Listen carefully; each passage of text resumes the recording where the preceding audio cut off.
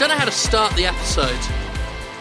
After you do 100 plus of these, it's got to be tough to think of unique ways to, you know, be like, hey, here's the thing we're doing a show. How about Trico? You know what? I'll take that little boy in The Last Guardian going Trico over Aiko. Because that used to drive me up the fucking world. Antoine? Duh! That's how it went. Antoine? Duh! I may be exaggerating a little bit, but that's how it felt like to me after hours. I'm pretty sure that we just edited in the actual sound file from the game. That's what that was. Yeah, it's indistinguishable. I'm known for my impersonations, my award-winning Jim impersonations. You do a pretty good Rita Repulsa, my friend. I do all right on that. Yeah, it's that and Dr. Claw sometimes, and that's it. That's it, thanks. Welcome to Podquisition, everybody. And you do a good Tim Smith when you're just, like, talking normally. I can't even remember who Tim Smith is. The Cardiac singer. Oh! Yeah, the lead singer of the Cardiacs. Yes, Cardiacs, great band, by the way. He has a brother called Jim, who he bags on for being fat, so that's just weird. Because, it's not. Is that why your voice sounds like his? Is that why you're always plugging them? That's the weird thing. In that I sound like Tim Smith, but he's got a fat brother called Jim, and it's not me. I love that it's Tim Smith and Jim Smith. Yeah, like, were the parents just that bad at names? They're like, just lazy. Just Ah. I'm not writing a name with more than 3 words in it. Fuck. We'll just do a little curvy tick at the bottom of the T, the capital T, and now it's a J, and there we go, new name. Cardiacs have the best intro to a song ever. If you've not heard of Cardiacs, by the way, listener, you've gone wrong somewhere. Look them up on YouTube. Their music videos are amazing, and their music is not quite human. But basically, the lead singer, part of his shtick is just routine humiliation and bullying of the rest of the band, especially his brother Jim. And they got a song called Tarred and Feathered, and on the live version of it, it starts with Tim Smith going, "This one's called Tarred and Feathered because Jim's too fat and he's going to die, probably." Which I just think's amazing. It's sad that like we're never going to have that good an intro to this show. No, because, you know, this show is, you know, a bit of bullshit. But never. That is beautiful. Never as good. It's just what a great reason for naming a song something. But anyway, this episode is not called Tarred and Feathered, nor will it be called Jim's Too Fat and He's Going to Die, probably. Although that would be a good title. That would be a bloody good title. I'll workshop it. If nothing better comes along, because you never know, it's early days. If nothing better comes along, I'll wheel back to that one. How are you, Laura? I'm pretty. Fuck off, Gav. It's my turn. I'm pretty good, Jim. How are you doing? I'm all right. I'm doing well. Got some exciting things going on. Irons in the fire. New ideas for things going on. We've both been talking about stuff that we can't actually talk about on the show, but we can both admit that the other person's thing's quite a cool thing that's in the works. Yes, so. Both of us have cool upcoming content and ideas and things. So yeah, I'm good. You're good. That's wonderful. Gavin, my dear musically inclined friend, how are you today? I'm good. I was just going to say something musically inclined when I was interrupting Laura there. Yeah, how dare you, Gavin? This is my time. Ginger Wildheart of the Wildhearts fame, also from working with Devin Townsend in the past, he sang a song about Tim Smith that's worth listening to. It's called The Ballad of Tim Smith or whatever. And it's when Tim got very sick and he made that song for him. So there you go. Anyway, I'm good. I'm fine. Okay. I'm enjoying my few days off after the torturous album mastering, so that's good. Yes, your album came out. Level 7 is out now. Check it out on Bandcamp and do a buy of it if you like good music, which you should. Or iTunes or Amazon or Spotify or any of those. You can get it on all of those. So. Just look for the miracle of sound. It's not that difficult, listener. Yeah. And buy it, because you buying it means I get to make more of them. And not go back to working in HMV. Oh, it's very good to know that you've escaped the hell that is listening to like metronomes and drum beats and being like, oh, I've got to attune it to a more of a frequency. Music words. Yeah. And now you get to listen to my voice for at least an hour. It's fine most of the time, like when you're doing one song at a time, but when you're doing like 20 at a time, and trying to get the Dishonored song done at the same time, that got a bit much. Yeah, I know that feeling where it's like you've already got a lot of work and then just have this stupid idea to bring more work upon yourself at the same time. That's something we do, isn't it? It is something we tend to do. But do check it out, Level 7, wherever good music is found. And the only excuse you have for not getting into it is if you are literally Shredder from the Teenage Mutant Ninja Turtles Out of Their Shell tour, where the entire premise was that Shredder hated music and was trying to destroy it. Okay, so don't be a bad mascara-wearing Shredder who hates music, okay, from the 80s or 90s. I don't know which decade it was. It was one of the decades where that kind of shit was allowed. But anyway, this is a podcast about video games, if you haven't worked it out already. And I guess we could talk about some, if y'all are into that. Yeah. Should we start by talking about that one that we played before, but that Gavin's now played, and that Gavin differs in opinion on to us on? Yeah. Why not? Yeah. Let's get that out. I'm sorry that we're talking about it again, listener, but we do have important developments. Let's talk a little bit about The Last Guardian. I know Jim feels a bit betrayed by this.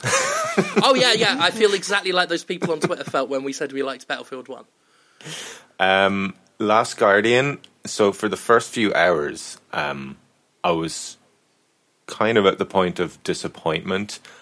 Now about 8 hours in, I think, 8 or 9 hours, and it's really, really grown on me the more I stuck with it. Mm-hmm. Funny enough, the biggest problem most people have with it is Trico and his unresponsiveness. And for me, I found that's lessened as I've gotten further into the game. He still is unresponsive and still will be a dumbass and like go the wrong way and get stuck. And I kind of just made peace with it after a while because I knew he'd eventually do what he needs to do. So I just kind of just sit there and watch him every time he does it because he's so beautifully animated, and I just chill. Was there a particular turning point for you, or was this a slow kind of what I'm going to put down to Stockholm Syndrome? But was it more of a slow evolution of your opinion? It's a slow evolution, and also it's just that the further I seem to get into the game, the more he seems to respond to my commands. Right. Okay. Yeah, a lot of people have put that down to a deliberate design thing. I never tangibly felt it myself, and I never did either. I'm angered more by the idea that it's on purpose than if it was an accident. If it was just shit AI, okay. But if they deliberately said, let's be obtuse little fucks, then I'm not. Papa don't play that way. I don't want to by that. Me and Gav were talking about this before the show started, and I think that's the big difference between us, is that me and Jim's experience was that the irritation that happens with Trico just never stopped. No matter what we did, it just, whole way through the game, fucking annoying. He may well have been more responsive, but my patience with it was so thin that I didn't notice, because every time he did fuck up, which was still happening by the end. And as Gav says, like, it still will fuck up at times. Like, but every time I felt it worse and worse each time. Well, for me, it was kind of like an attitude change. It was almost like, well, this is the watching the cutscene bit now. You're just going to watch his animations as he figures this out, and just look at the, because I am that kind of gamer. I'm happy to just look around at environments and stuff for a while, and I could see how it'd be really frustrating if someone's trying to get through the game. But I mean, like, I like looking at environments. I like exploration, but I've got my limits. I've got my limits. Well, the thing is, like, I'm so glad that Gavin enjoyed it. Oh, absolutely. Because I wish I enjoyed it more. Like, I wish I was in Gavin's position. I don't take any satisfaction out of being as annoyed with this game as I am, and I want to go back to it. I want to rewatch it at some point. I don't want to play it again. And I wish that wasn't the case. So I'm super glad that, be it by having a luckier run with the game or by difference in mentality, I'm so glad that Gavin enjoyed it. When you ask which part that was a turning point, it was more of a gradual thing. But there's certain story beats that just won me over completely on the game as a whole. And it was. I obviously can't spoil anything, but we probably agree on those. Like, I can't remember the last time a game made me want to weep tears of joy, and just I think it was fucking Mass Effect 2, if I'm Do you know what I mean? It's a long time since I've just felt that raw emotion, and not in like it's not like in the sad parts, like because whenever Trico gets sad, I'm like, no! But there was like a little happy moment late into the game, and I was just like, oh my god, my heart is going to explode. Mm-hmm. I don't disagree with you. Kind of then that moments like that, I just forgot everything else. Yeah, I completely agree with you on those story topic beats being so superb. Yeah. And that's why it annoys me so much that I found the game like... Oh, sorry, 1 second. Dropped something.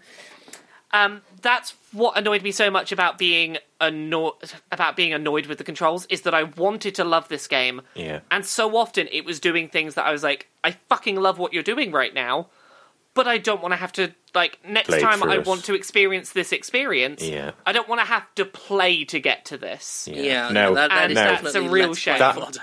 All that being said, the fucking kid drives me up the wall with his controls. No, it's just like he's the worst controlling platforming he's so avatar weirdly I've played in about 10 years. He's over-animated. He's over-animated. You try and turn him around and he has this very floaty, like, switch between directions. He controls like he's some kind of, like, powerboat. But he's so finicky I've talked about well. over-animation in... It happens in several games. It was one of my problems with Assassin's Creed Unity. For some reason I felt it worse in that one, probably because it also worked in tandem with the amount of bugs the game had. But combat didn't feel good to me in that game, or indeed many of the Assassin's Creed games, because they put so many extra animated flourishes in that are not necessary and just delay your sense of input. And I got a real problem with that. It's part of my problem with sort of cartoony platformers that use tight platforming, but also have gorgeously animated characters where the animations are gorgeous, yes, but they all, like, every little incremental second of animation gets in the way, every little frame gets in the way of your button presses and the action on the screen. And so if I'm playing something like that... It's not like the two are mutually exclusive, because the Sands of Time trilogy had gorgeous animations and really responsive platforming. But the best animations are ones that look good and also are functional, that do, what they need to do, no less, no more. There's something to be said for not going overindulgent with it and just doing what you need to do. I think that is just as important as looking nice.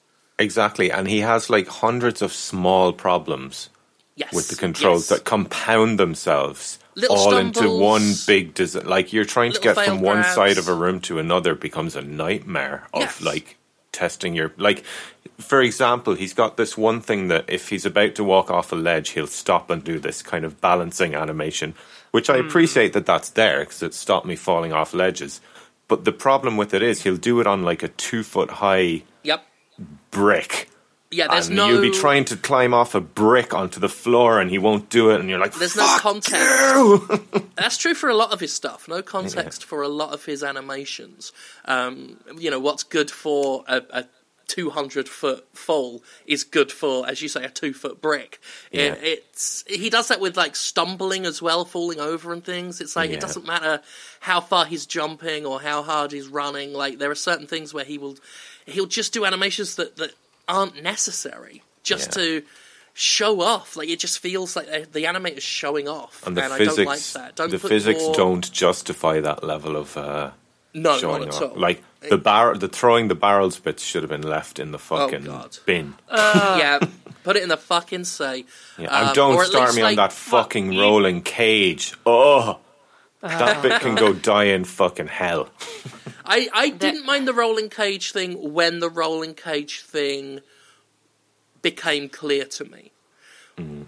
When it was just rolling around doing fuck all, not knowing what the fuck the game wanted and trying to guess what the developer was thinking, that was annoying. Well, my cage got snagged on a small brick, you see. Oh, yeah. It literally took me, I'm not joking, it took me 10 minutes almost to get past a small brick to the part where I was supposed to be.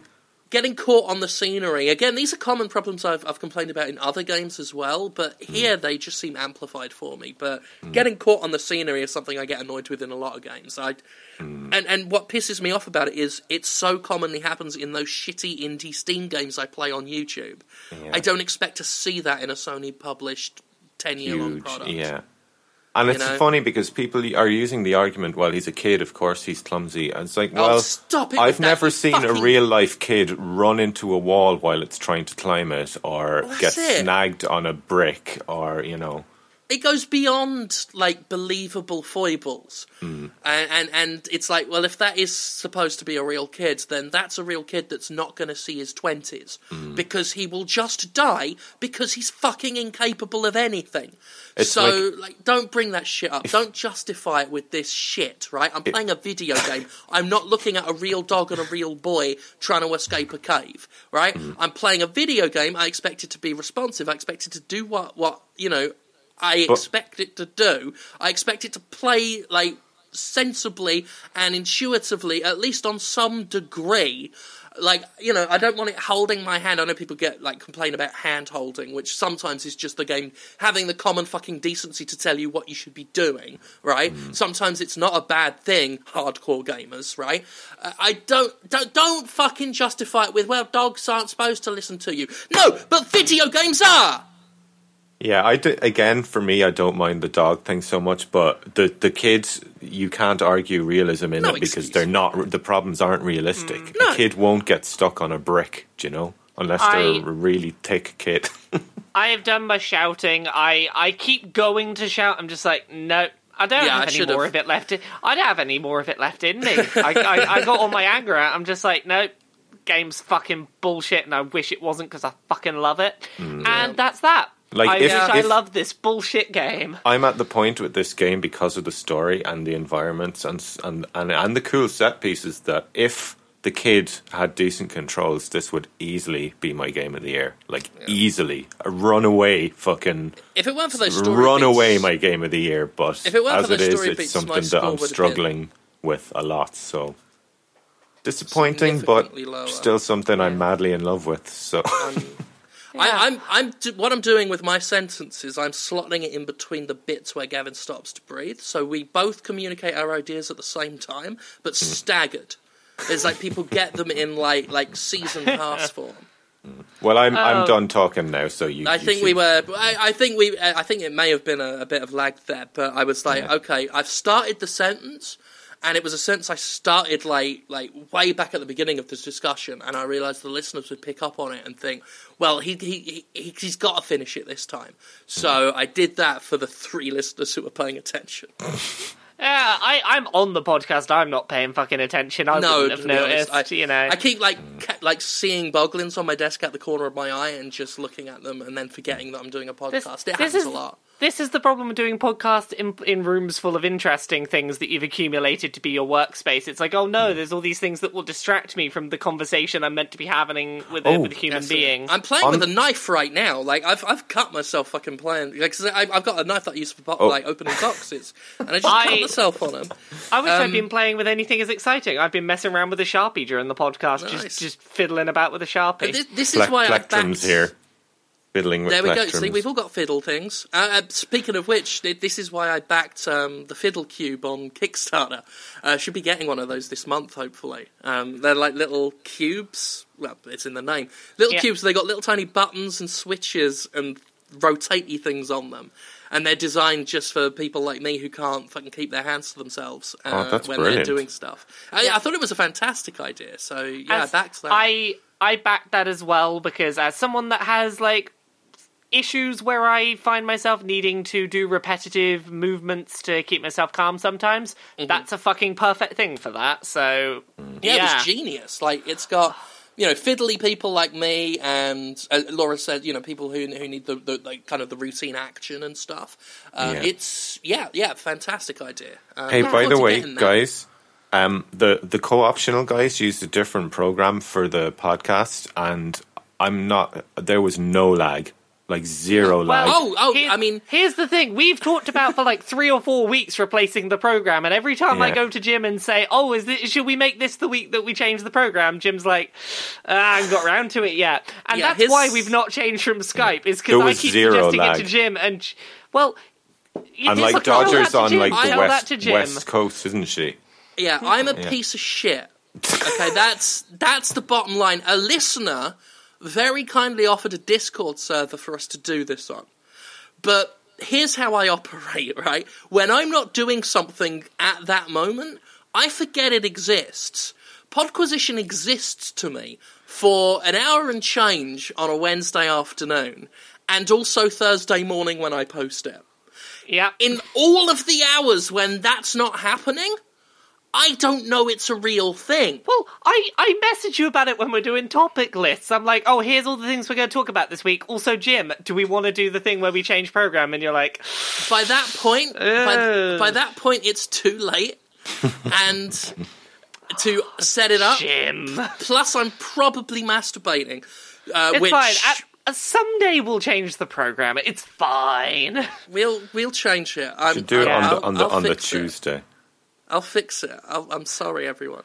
That's all right. So, I have a news story I didn't put on the topic list, but that I think you both might find amusing. Yeah, so, hit me with it. Have either of you heard the news story about the accountant who stole a lot of money that is to do with video games? No. Okay. Are you ready for this? So, yes. There is an accountant. He doesn't work in video games, and over the course of probably a decade, it turns out he stole $5 million from the company that he was doing accounting for because he was a crooked accountant stealing a bunch of money. So I can't whistle. I was trying to do an impressed whistle, but I can't whistle, so it just... So my question for you both is, how much of that $5 million did he spend on a single video game, and what video game? Oh God, no! All right, I'm gonna guess. I'm gonna guess Overwatch. Is it even possible to spend that much on Overwatch? I'm going to guess Candy Crush. Candy Crush. How much do you think he spent, Gav? I think he spent about a tenner on microtransactions. I'm going to guess he spent almost all of that $5 million. He didn't spend almost all of it. He spent of his $5 million in stolen funds, he spent $1 million of it on a single game. He spent $1 million in microtransactions on one game. Not Eve, the big spaceship thing. Yeah, that's Eve Online or Eve Valkyrie. Yeah, it's not that. You're gonna be terrified. I thought it was because you moved on to the amount. Counter Strike. I thought it was Candy Crush. No, it's not Candy FIFA. Crush. Is it Counter Strike? You're not going to get there. It's worse than all of these. It was Game of War. The mobile Clash of Clans ripoff. The thing that Conor McGregor does, Yes, the thing that he's Game of War. Yeah, that one. Not even Clash of Clans. He not went even for Clash the of knockoff. Clans. He went for the knockoff. He spent $1 million of his stolen $5 million on that one fucking knockoff mobile game. Oh my God, the Joker was right. We need a better class of criminal. That is low class. Yeah, that's a low class move for a high stakes thief. I mean, that is a very Joker-esque thing to do, really, when you think about it. Kind of, yeah. Steal $5 million and basically burn it on Game of War. Sorry. Yeah, it's the kind of thing you do to basically be like, I didn't even need to steal this, I just wanted to feel powerful. Yeah, that does speak of a problem. Do you know, on that topic, if they want, like, Conor McGregor on those ads, they should just show him, because he looks tough, but he doesn't sound tough. Like, Conor McGregor has the voice of Tinky Winky. The thing I want to know is, after spending $1 million in that game, is he the best person in the world at that game yet? Like, does he have the highest score? Is he the highest ranked? Those games are sort of designed so that who spends wins. Do you know what? Something tells me. With that kind of spending on games, he could have been in Goddess. Yeah. Yes. But yeah, no, I mean, with $1 million, you can make a fucking game. He could have had a life-changing experience and been in Goddess. He could have made his own Clash of Clans knockoff, and then only made he's allowed to money play over it. time. Yeah. He could have turned that $1 million into another $5 million. So, in terms of people, like, creating games talk, there are some interesting things we heard from Nintendo this week. I'm going to call bullshit on this story already, but Miyamoto said in an interview this week that back when the N64 was around, he basically invented Minecraft. And yeah, I saw that. He didn't do anything with it. They never put it out, and he was like, "Oh, I had a lot of ideas that were incredibly similar to Minecraft back for the N64, and I never put them out." So I feel like we should have sold Minecraft. I'm like, well, if you felt like that, why didn't you fucking do what Microsoft did and say we'll buy Minecraft and make it a console exclusive? Oh, Minecraft would have been so good if Nintendo got it. Exactly. This just reeks of revisionist history, where it's like, oh yeah, we kind of thought about something vaguely like this once and didn't do it. Therefore, give us credit for inventing Minecraft in the 90s. I wouldn't believe that it's a deliberate, malicious lie. But I do think someone might be over-exaggerating a little bit. Just a tad. Yeah, to wit, I would say, show us. If you're that confident that you were the Minecraft people first and that you should have, by some mandate of heaven, published Minecraft, you've got to have some documentation, bro. Yeah, just show us, like, the napkin that you scribbled in the 90s on, like, you should put blocks together and then monsters will attack you, and you dig through the blocks and to make more blocks. You got to prove it was the 90s. It's got to be like a Fat Willie's Surf Shack t-shirt that you wrote it on or something. So, yeah, that's Miyamoto's claim of the week, that back in the 90s they basically invented Minecraft. Do you remember seeing that? Like, Fat Willie's Surf Shack logos everywhere. I had no idea what Fat Willie's Surf Shack was, aside from the fact it was obviously some shack to do with surfing, Yeah, it was owned by Fat Willie. But I saw it everywhere. I never saw any surfboards near the logos. I saw them in, like, car windows and t-shirts and things. Well, those were the days when it was cool to wear a thing that implied you go to the beach, and that alone was enough to imply that you were cool. That's true. But, I sometimes go to the beach. I'm trendy. It was a beach-friendly time, was the 90s. It was Free Willy, which also had things to do with the ocean and Willy.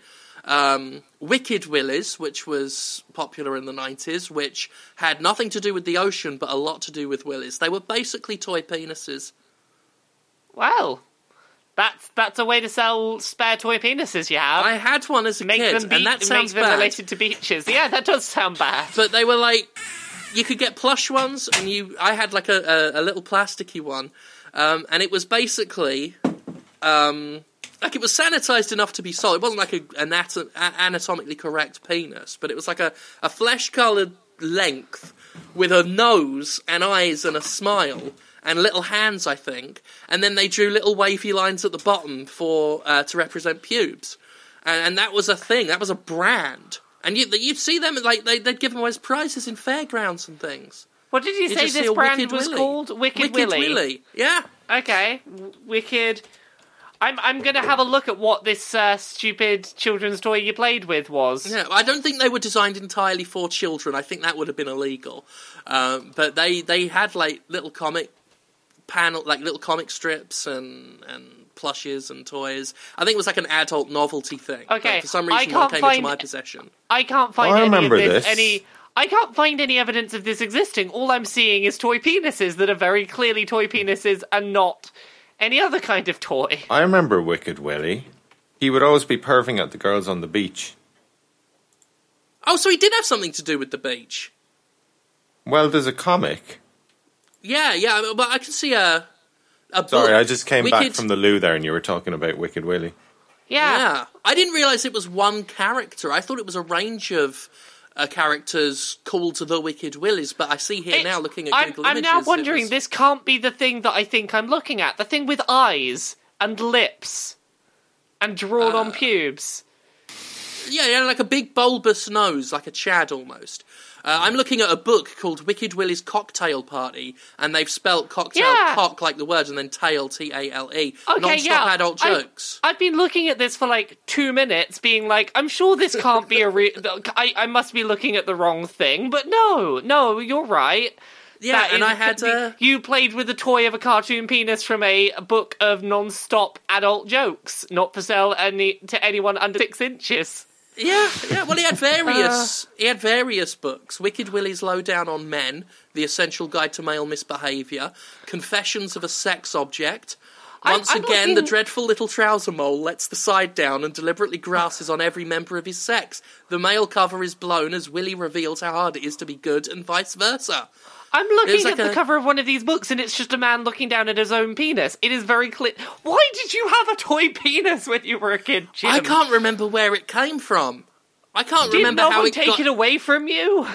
No, like I was dragged up, not brought up. My parents didn't give a shit. I had a plastic cock. You didn't go and drag this out of your parents' bedside table or something. No, it was a charming child's toy. I mean, now that I think of this is the first time I've thought about Wicked Willie in probably since I was a child. Jim, and now a lot's making sense. I was going to say, Jim, this explains everything about the way your life's turned out. Is that you played with Wicked Willie a few too many times? I had a plastic cock and Mum didn't care. Oh, Jim, I'm sorry. On the plus side, that sentence is now in a tiebreaker with Jim's too fat and is going to die probably as a title. Twinkle Winkle, that was another one. Oh, God. Why? Why? Oh, God, Wicked Willie. Well, there we are. I'm sorry about that, everybody. I'm sorry I made you all think of that. That's beautiful, and it tells me so much about you. I feel like I've learnt a lot about you today, Jim. So, other news we had this week. Shuhei Yoshida, the person in charge of Sony's PlayStation video game division. Lovely boy. Big bossy over at Sony. He doesn't think the Switch is going to be a direct competitor for the PlayStation consoles they're doing. They say this about every console all the time. It's just to avoid looking like shit if it does sell better than you. Yeah, they're very once again, Nintendo have their own way of doing their own things, and this is how Shuhei Yoshida, the man from Japan, talks, by the way. Yes, they're doing their own thing, and they're not competing directly with us, so I don't think we should be worried about them. And I'm in a way, it's true only insofar as Nintendo does occupy a strange bubble within the industry where a lot of market trends aren't affected by them and vice versa, for the most part. So it's sort of true in that Nintendo's its own bizarre little island that is affected by things that aren't the ebb and flow of the industry, whereas every other company is affected by those ebbs and flows. That's true. However, no, you're still in competition with them. On a financial, retail, every other level. On a philosophical level, no. On an actual business level, no, they're competition because... We are not competing. We are not competing in the slightest. Our branding involves these turquoise neon glowing lights that we have on the front of our consoles. The Switch has a logo that's red. That's a different color. We're not competing. We're not competing. We're totally different. Sony, you are. You are. That's just the truth. You only get to say you're not competing. I'll say this as well, consoles also compete with other forms of entertainment, other expensive electronics. It's all in competition because the only way you're not in competition is if you exist in a world where money is infinite, everybody has it, and also no one is going to die, so they have time to play and do everything they ever want to do. You're always competing for ad share, you're competing for market share, you're competing for retail space, you're competing for prominence, you're competing for the audience, you're competing for their money. And their time. You are deliberately telling a cheeky fib so that on the off chance Nintendo does outperform you, you get to kick back and say, well, it doesn't count. But it does. And that's me talking to a worldwide studio president as if I know better than him. What's next? I say that, I love Yoshida, he is a really nice guy, and he's always treated me really well, and I've always had a great respect for his attitude in the industry. And his fake Twitter profile, which is hilarious. Yeah, but on this count, I got to call chatting shit. Yeah, a little bit. So what else do we have this week? Oh, have either of you tried Mario Run, the iOS and Android mobile Mario game that came out this week? I've got to ask you about this, because, like, you've been leaking Nintendo stuff left, right, and centre. I can only assume they are not the biggest fan of Laura Dale right now. They're not. No, they're not. But it's out tomorrow. Like, did it come out in Europe earlier, like, or did you just do journalist things? I managed to get a hold of a copy. That's all you need to know. Okay. So sorry, I didn't want to ask for like trade secrets or anything on air. I was just I was curious as to like not how you got it, but the fact that you had it to begin with. I have it. I've not written my review yet, but not because I can't. Because I could write it any time I fucking want, but I like those situations. I just haven't gotten around to writing about it yet. So here's the thing about Mario Run. Yes, I did see some of your tweets about this. Yeah, I've talked a little bit about it, and basically my thoughts on this game sum up as it is surprisingly polished for a non-stop runner. I don't usually enjoy that genre, and seeing non-stop runners being done by Nintendo, I kind of see the appeal of the genre, in that it's like, oh, if you give a non-stop runner a tight jump mechanic that feels like, Mario's very responsive jump, you do Nintendo level of level design, you can make fun, challenging levels out of a non-stop runner, and that's really good.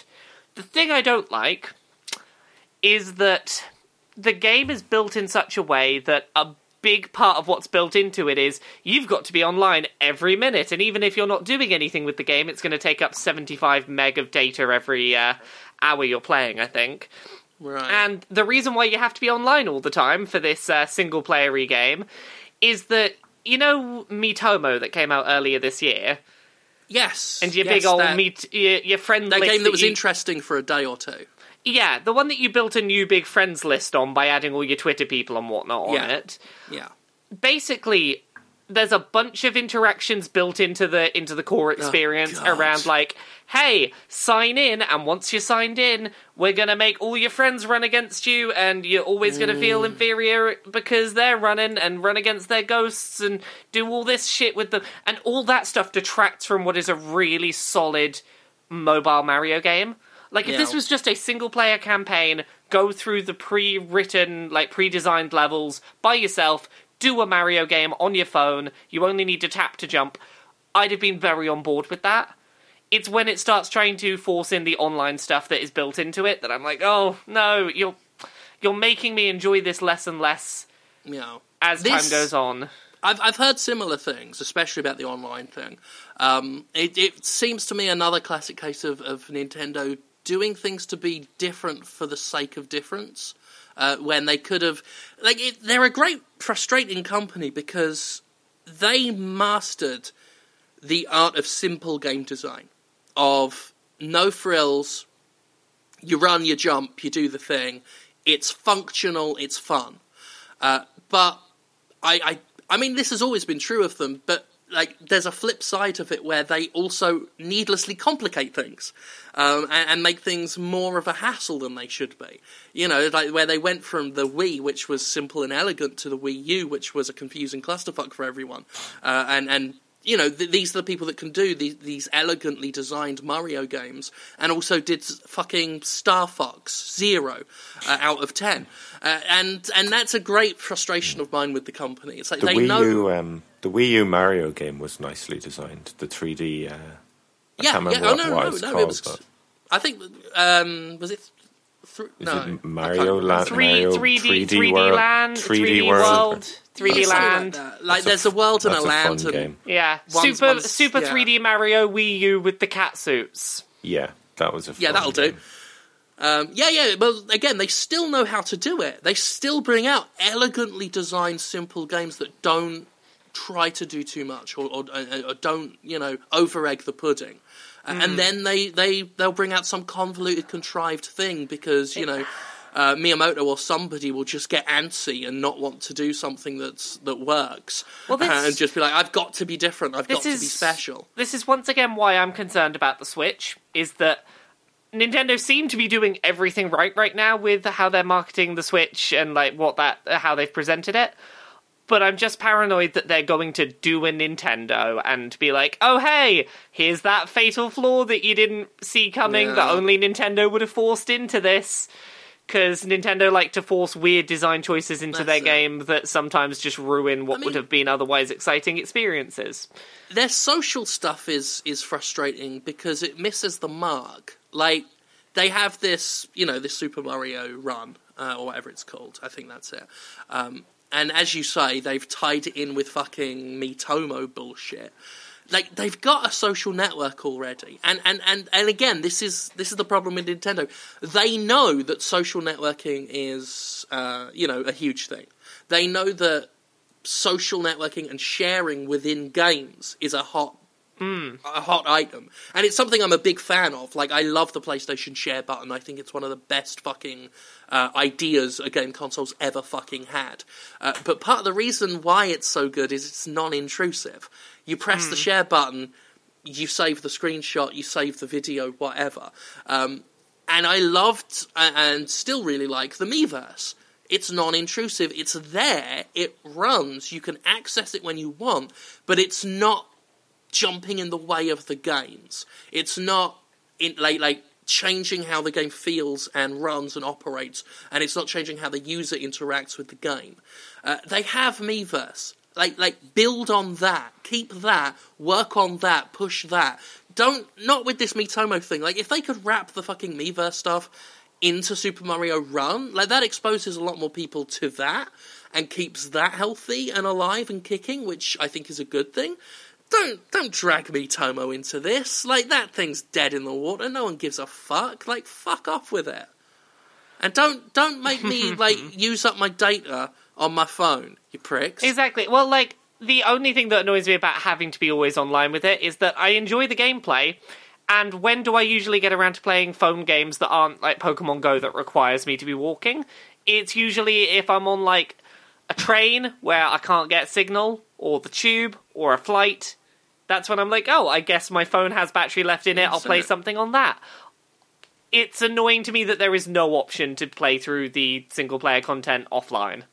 Yeah, like I don't want to feel tied to a Wi-Fi connection to play a mobile game. Yeah, plus it cuts out the market of buy your kids a Mario game on their phone, not their phone, on their iPod, because kids with iPod Touches, fucking every kid's got an iPod Touch at this point.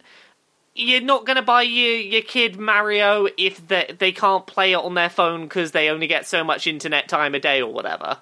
Yes, that's also a big issue. I saw I forget who it was, but I saw someone mention they've got a kid and they won't get this because they don't want to give their child a phone connected to the internet constantly. Yeah. So that's a bunch of stuff that went on. I mean, I'm looking forward to it. I'm in that period of the year right now where all the big games are out, so I've got the leisure to pick and choose anything I haven't gotten around to, or I'm reviewing things on a whim just for the enjoyment of it and to get content up for others to enjoy. I've been playing Darksiders War Mastered Edition because I missed that during whenever it came out, like October, November, whenever. And this game is that sort of what I would call an indulgence game for me, where I'm playing it and I'll probably write a review of it.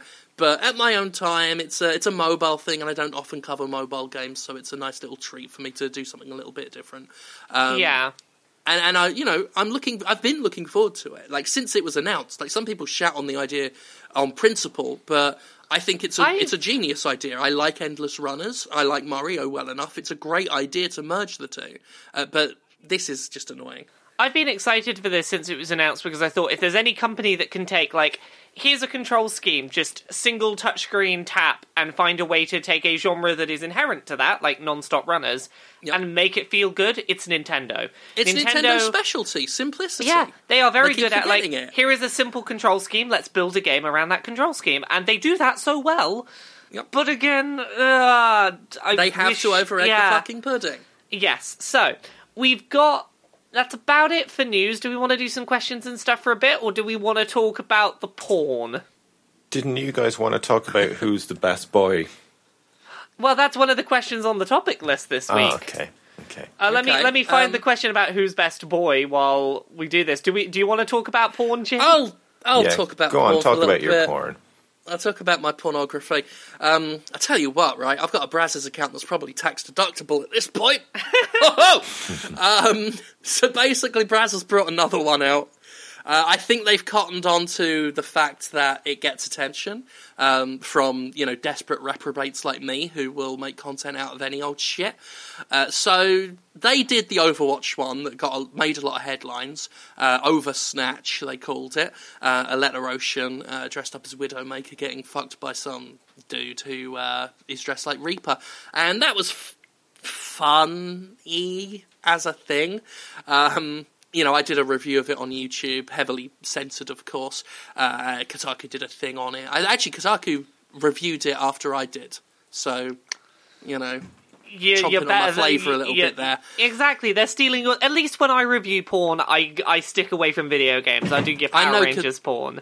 I know Kotaku someone there must have saw my video. And I'm not saying they saw it and then thought, I'm going to copy it. I'm just saying someone should have spoke up. Evil happens because when good Kotaku reporters do nothing to stop other reporters. Because two people aren't allowed to review the same piece of media, of course. I mean, you can, but they did it in the same sort of style and shit as well, like this piss-takey thing. And I'm not saying it would be nice, right, for Kotaku to give me a weekly column with some of that. Sorry, I was going to say with some of that Gorka money.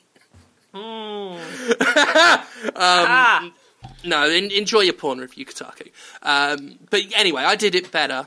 And if you believe half of my YouTube commenters, someone called the Cinema Snob did it way better than me to begin with anyway. So it's none of us can claim exclusivity here, unless you're this Cinema Snob fella.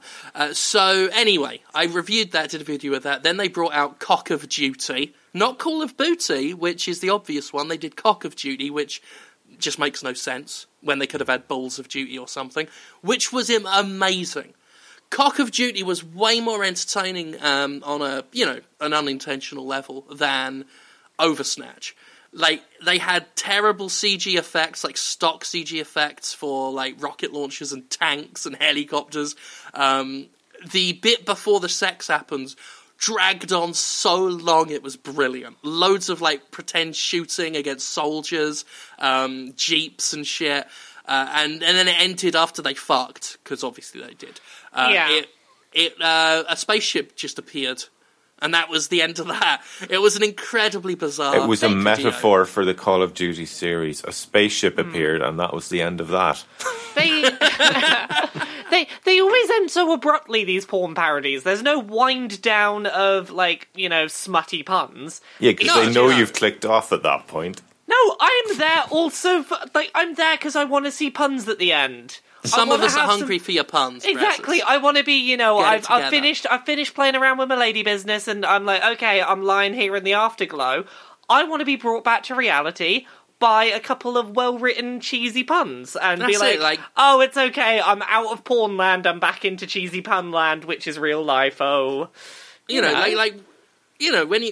when you're masturbating, it's not a pleasant thing to do. It's disgusting. You feel ashamed of yourself by the time you're done.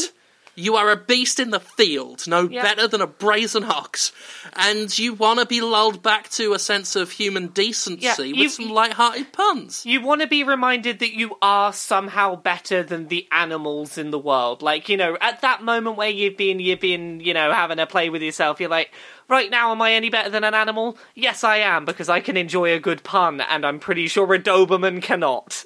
Exactly, right?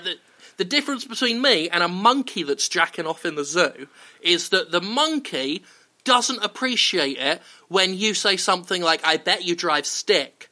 But I do, because I know that means penis. Exactly, right? Yeah. To be honest, the whole I prefer stick thing that they did in this latest parody did not land well. I think I can't tell if Nikki Benz is drunk during it. She just seems out of it, or very high. And if she is, I want some of that kindness, because it looked to be doing wonders. So yeah, you looked at porn about the mechanic from Final Fantasy 15. Yes, that's basically what we're leading to, is they... Yeah. And funnily enough, they didn't, call it, I don't know, because she does get fucked in the ass, so you could have called it anal fantasy or something like that. Or Final Fantasy. But they called it full service. What? It's not even a play on Final... they could have called it The Adventures of Coctus, or something like that, but it's full service station, a triple X parody, and that doesn't say anything about Final Fantasy. No, you have to already know that there is a female mechanic who wears her top very unzipped to know what's going on. Yeah, you've got Nikki Benz ostensibly dressed like Cindy from Final Fantasy 15. The costume's all wrong, and her. She's long-haired brunette. She's wearing short denim shorts and a top that is unzipped quite a lot, and that's about as close as the outfits are. Yeah, it's yellow. It's a yellow top. It works. But what really gets me is they didn't bother coming up with a decent pun for the title. But the logo's incredible. The logo is what I'm assuming is Nikki Ben sort of posing... hand-drawn with full service station, but they got the font really close to Final Fantasy, and the artwork behind it is a proper homage to Final Fantasy's logo artwork, and yet they wasted it on something that doesn't even sound a bit like Final Fantasy. So that's a shame, and that kind of sets the tone for the whole thing, because this one I feel like they're coasting. They got all the attention with Oversnatch, and Cock of Duty, they really pushed the boat out.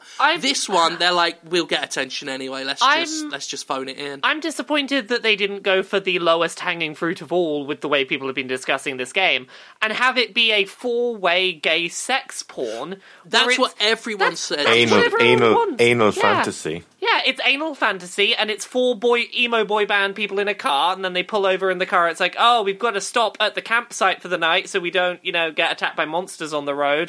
Well, what do you want to do to pass the time by the campfire? Why don't we fuck? Gav, do you work for Kotaku? No, good God, no. Because I said anal... It's just I said anal fantasy 5 minutes before you did. So I'm just wondering if you're... Again, I'm sure you're the first person who's ever thought of anal fantasy as a parody title, Jim. I'm just saying. No, sorry. The problem there is that I stopped listening to you momentarily. Honestly, I figured that's what it was. And that's fair enough. I don't like listening to myself either. It's okay. I can understand, shying away when me and Jim start talking about jerking off, I want to open a record store called Vinyl Fantasy. That's been a dream of mine for about 10 years. I want to open a nice little vintage record store, call it Vinyl Fantasy, and I'll get it.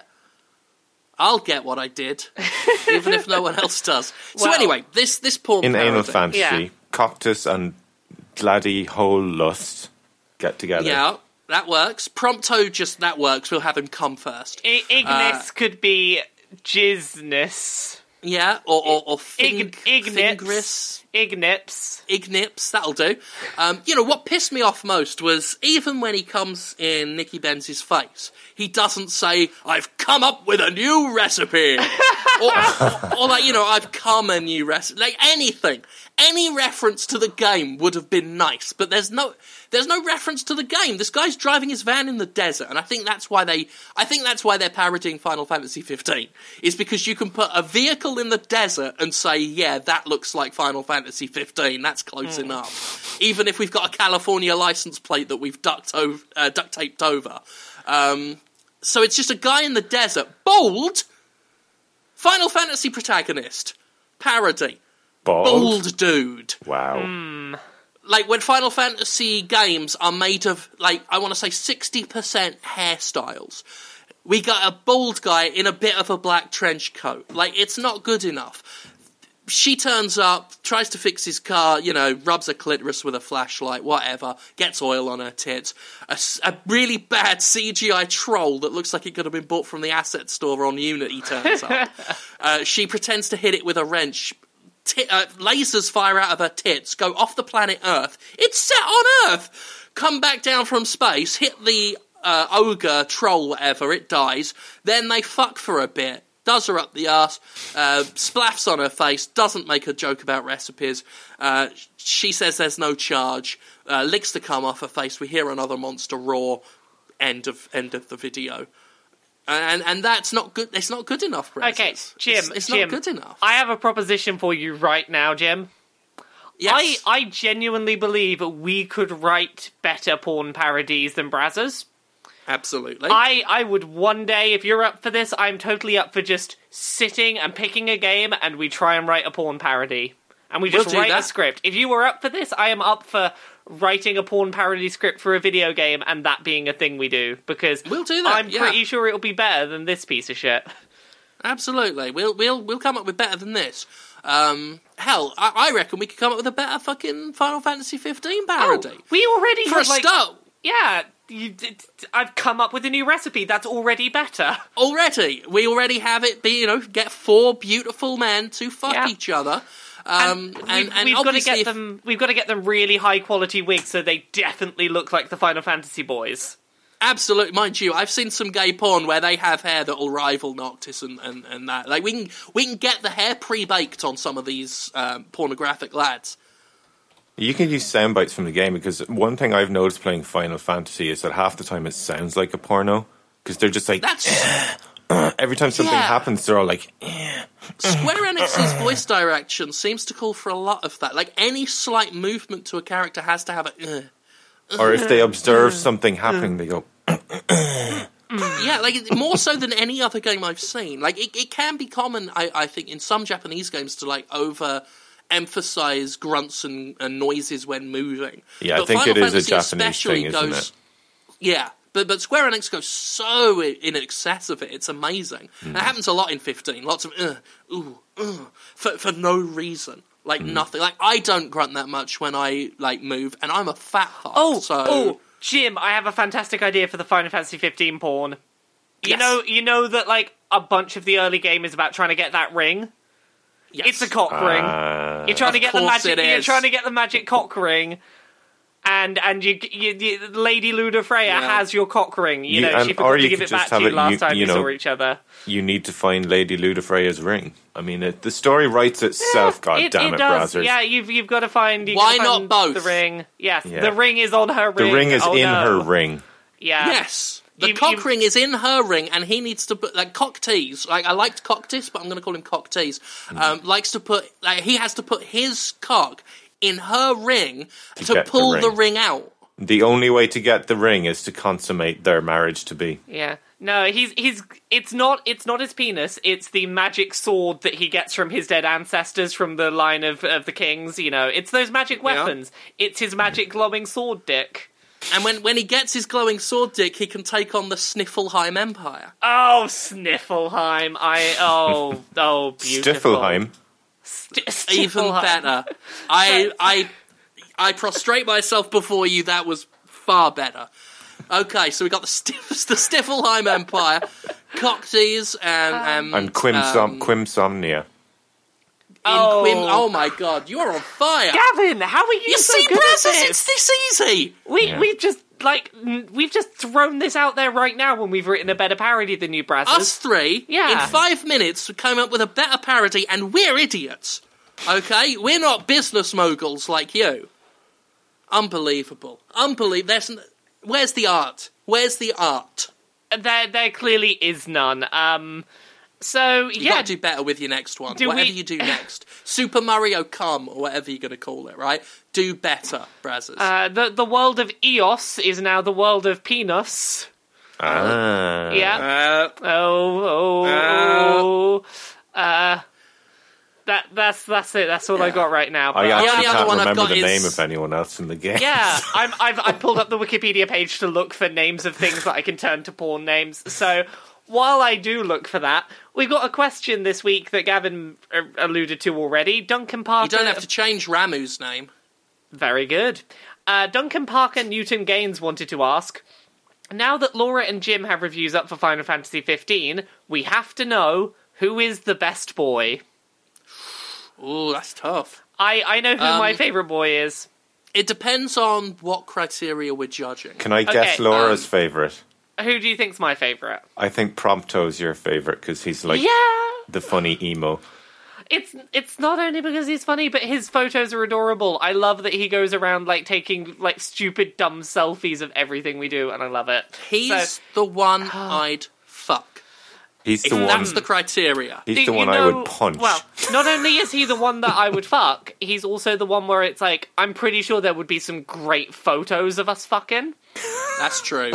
You know, like some of those photos he takes in the middle of a fight, I'm like, I A, didn't see you take them, and B, how the hell did you take those? Yes. So he'd do amazing. So does best boy mean which one would you fuck? Is this what we're this answering? is the thing. That's It's not different, what I was going different for. criteria Okay. have different answers. Because if I was going to fuck one, it'd be Gladiolus. Because A, you could Okay. fall asleep in those big, wonderful arms after, and B, he has the greatest mullet since Kiefer Sutherland in the Lost Boys.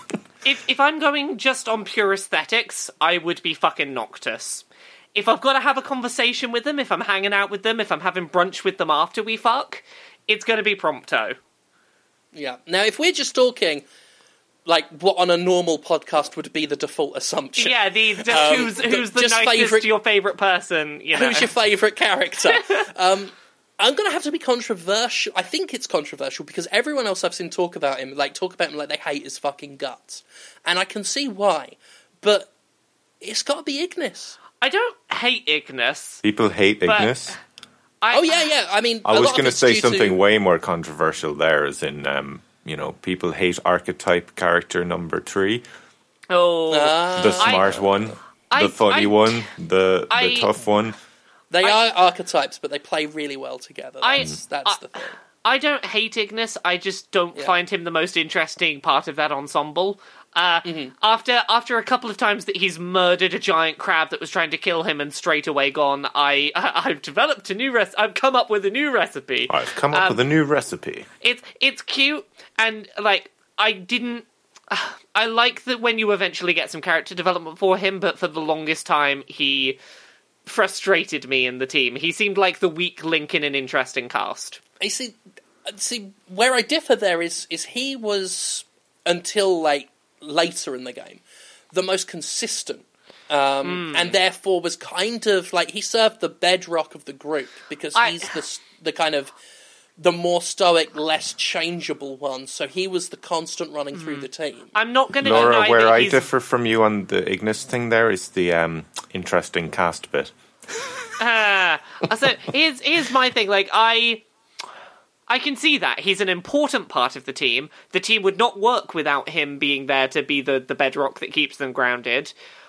Doesn't mean that I find him interesting. I'm sure. At least in that early section. I was much more into I like Prompto take him a picture, and I wanna be kissing Noctis all over his face, and then Gladiolus can lift me up in his big muscular arms and carry me off to bed.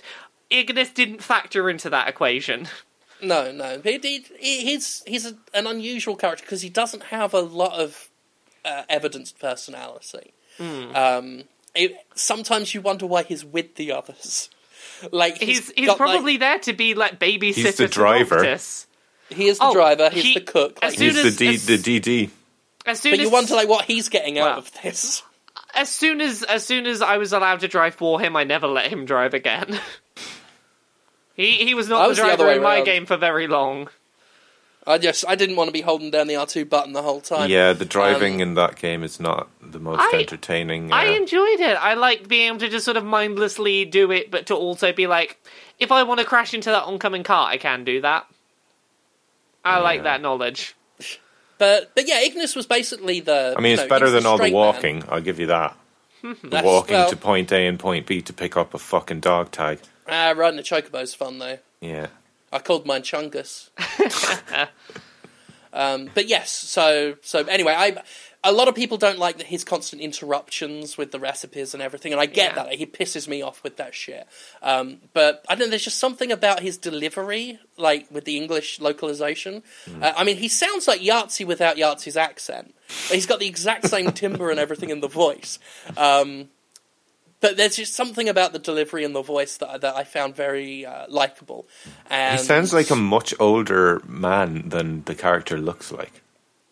Yes, that's true. I mean, that's common in a lot of Japanese media, is sort of voices and the looks when they're localized are often quite different than they seem like they should be. Jim and Gavin, Yes. I have another Final Fantasy 15 porn name.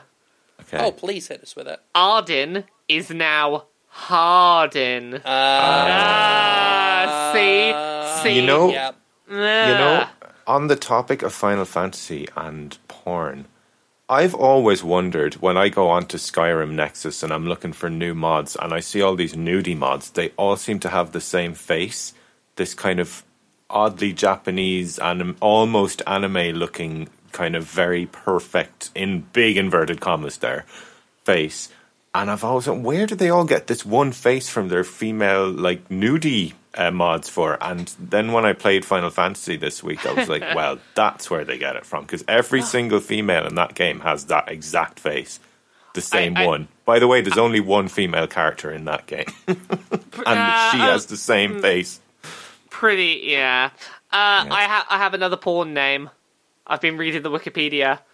Lucy can become Pussy.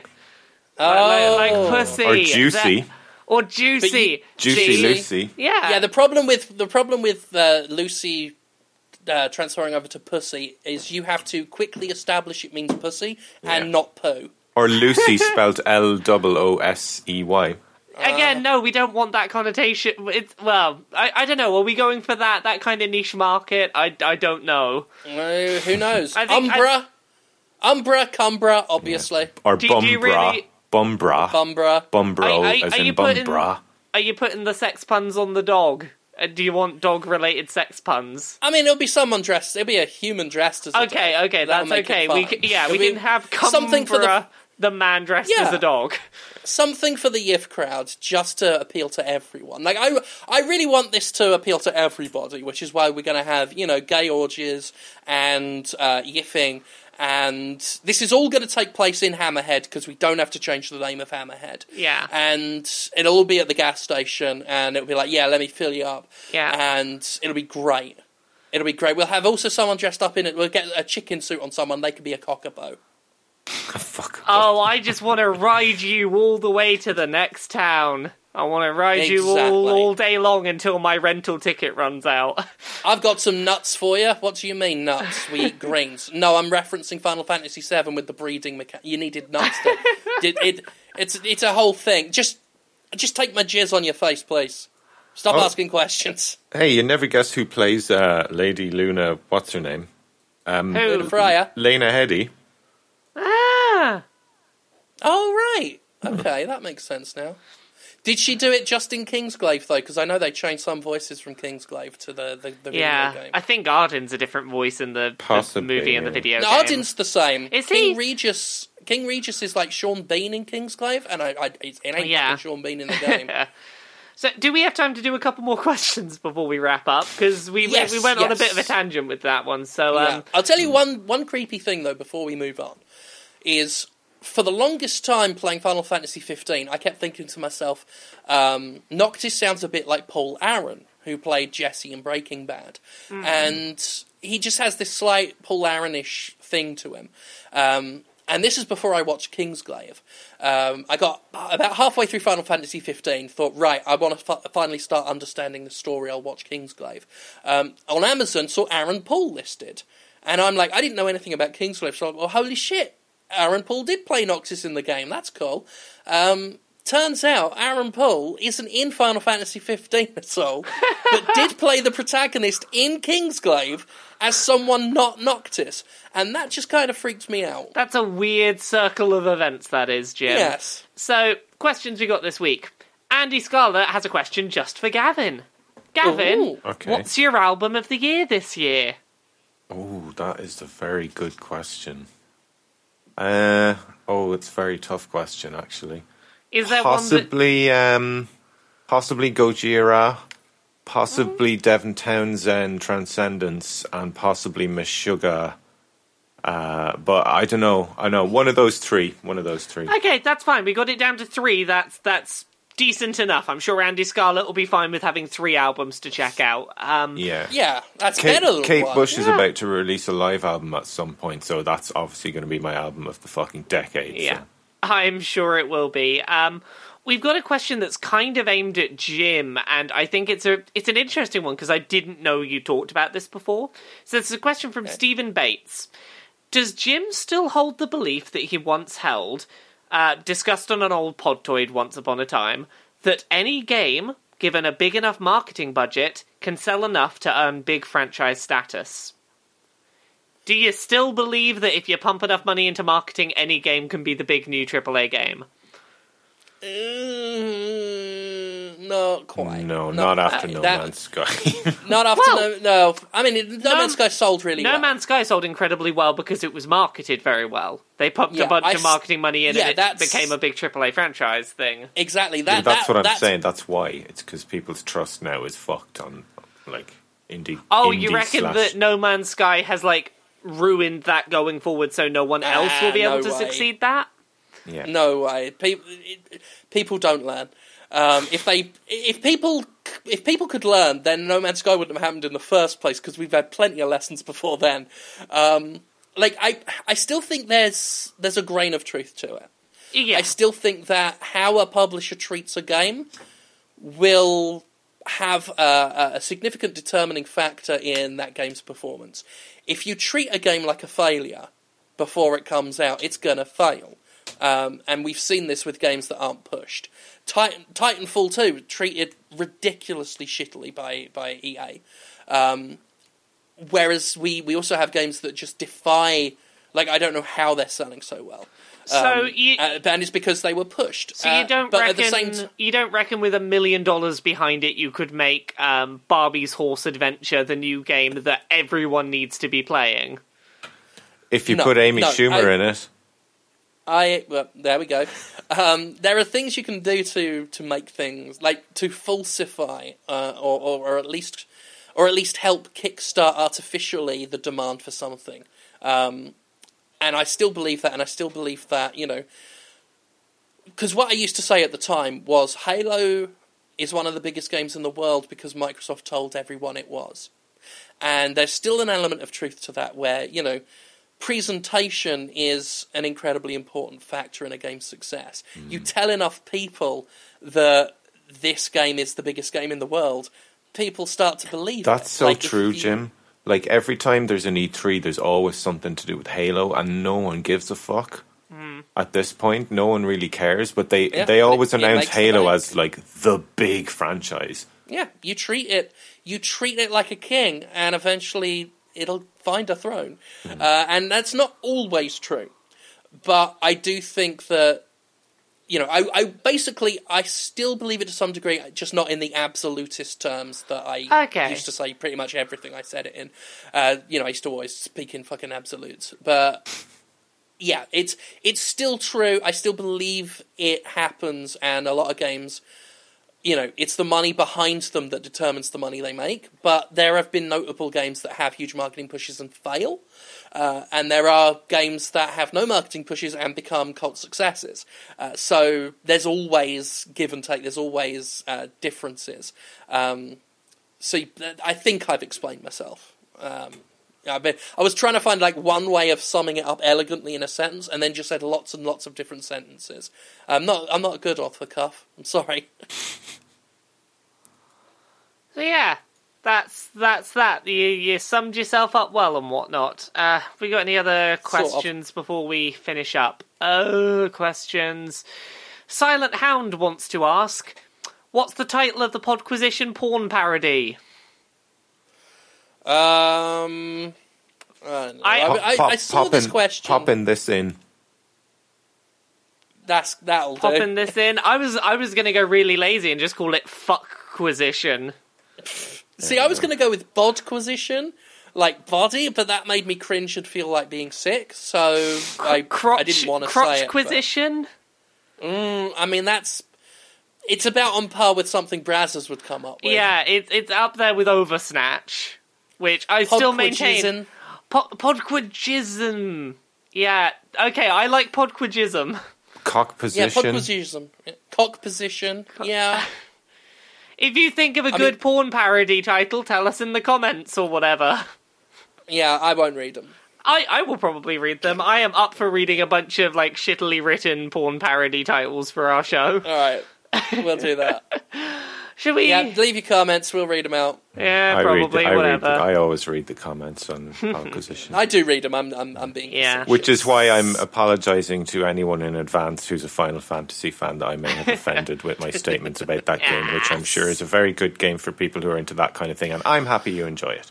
Honestly, like, right now, popular opinions kind of, as happens with a lot of AAA games, like, now that it's been out for a week, like, there's the backlash kicking in.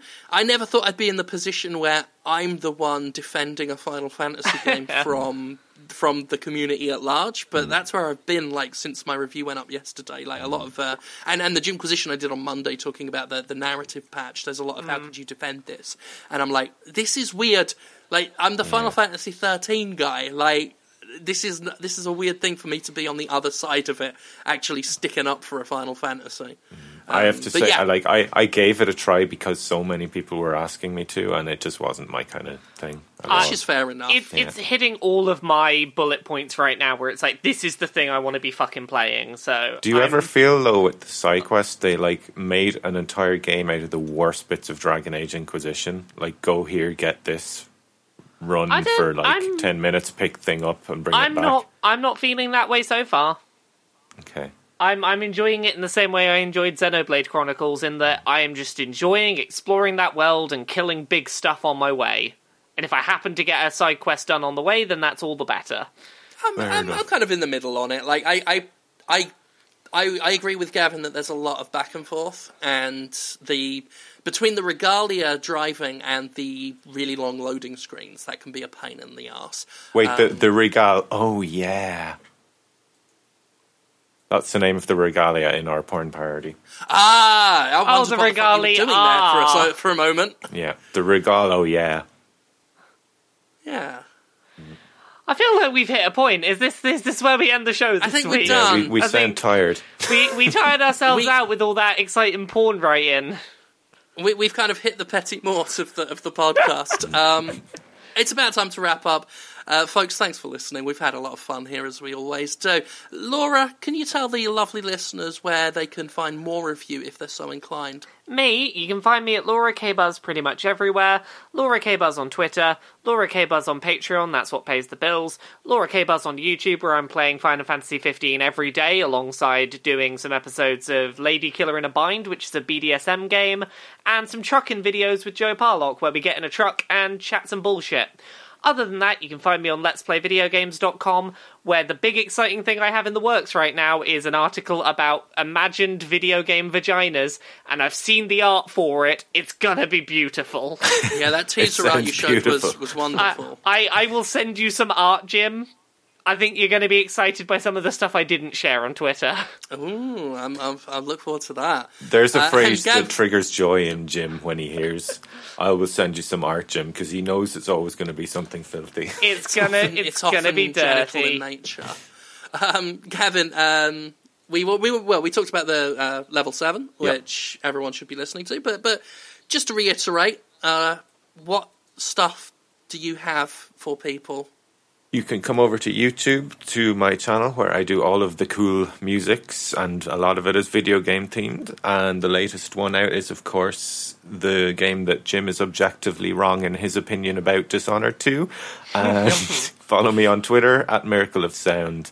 And and the YouTube channel is Miracle of Sound as well. I suppose I should tell you that. Wonderful. Yep. If you want to see more of Full Service Station, then my review is up on the Jim Sterling YouTube channel.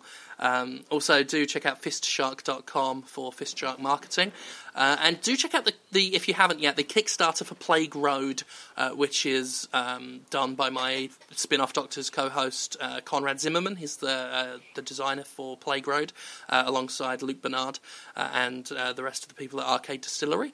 And I'm the voiceover narrator for that. And if that gets funded, then I will feel confident in my voice acting ability after a fan of mine decided to post not once but twice that I am the literally terrible voice actor. And it wasn't enough that they said it on the YouTube video for the trailer for Herald, which I'm playing a character in. No, they had to also say it on my official Facebook page. They cared that much. That I like how it's that you're literally acting. terrible as opposed to just terrible, as if there's a difference Yeah. between those. Well, again, like, Oh. they really couldn't overemphasize enough how much they hate my acting. So do back Plague Road if you're inclined. I forgot about Kickstarter stuff. I don't have to pitch a Kickstarter because it already passed. There's a gaming magazine called A Profound Waste of Time that I believe also has Mr. Jonathan Holmes involved on it. And that got put through, so, go chuck in some money if you want on that, but it's past its goal, so don't worry too much. It's 28,000 out of £20,000. It's a nice title. Yeah, Profound Waste Is of it Time. about Final Fantasy 15?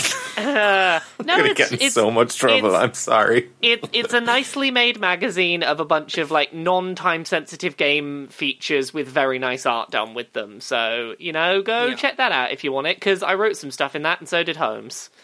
Cool. Also, by the way, if you listen to the radio at all, or you can listen to it online, BBC Radio 4 quoted my Jimquisition on the NES Classic and Nintendo Shitty distribution on the program You and Yours. So that's just an interesting thing. It's kind of fun. And I think that's it. I think we're done. Thank you all for listening and your support and everything. It's always appreciated. And I guess we'll see you next time. Bye. I'm sorry.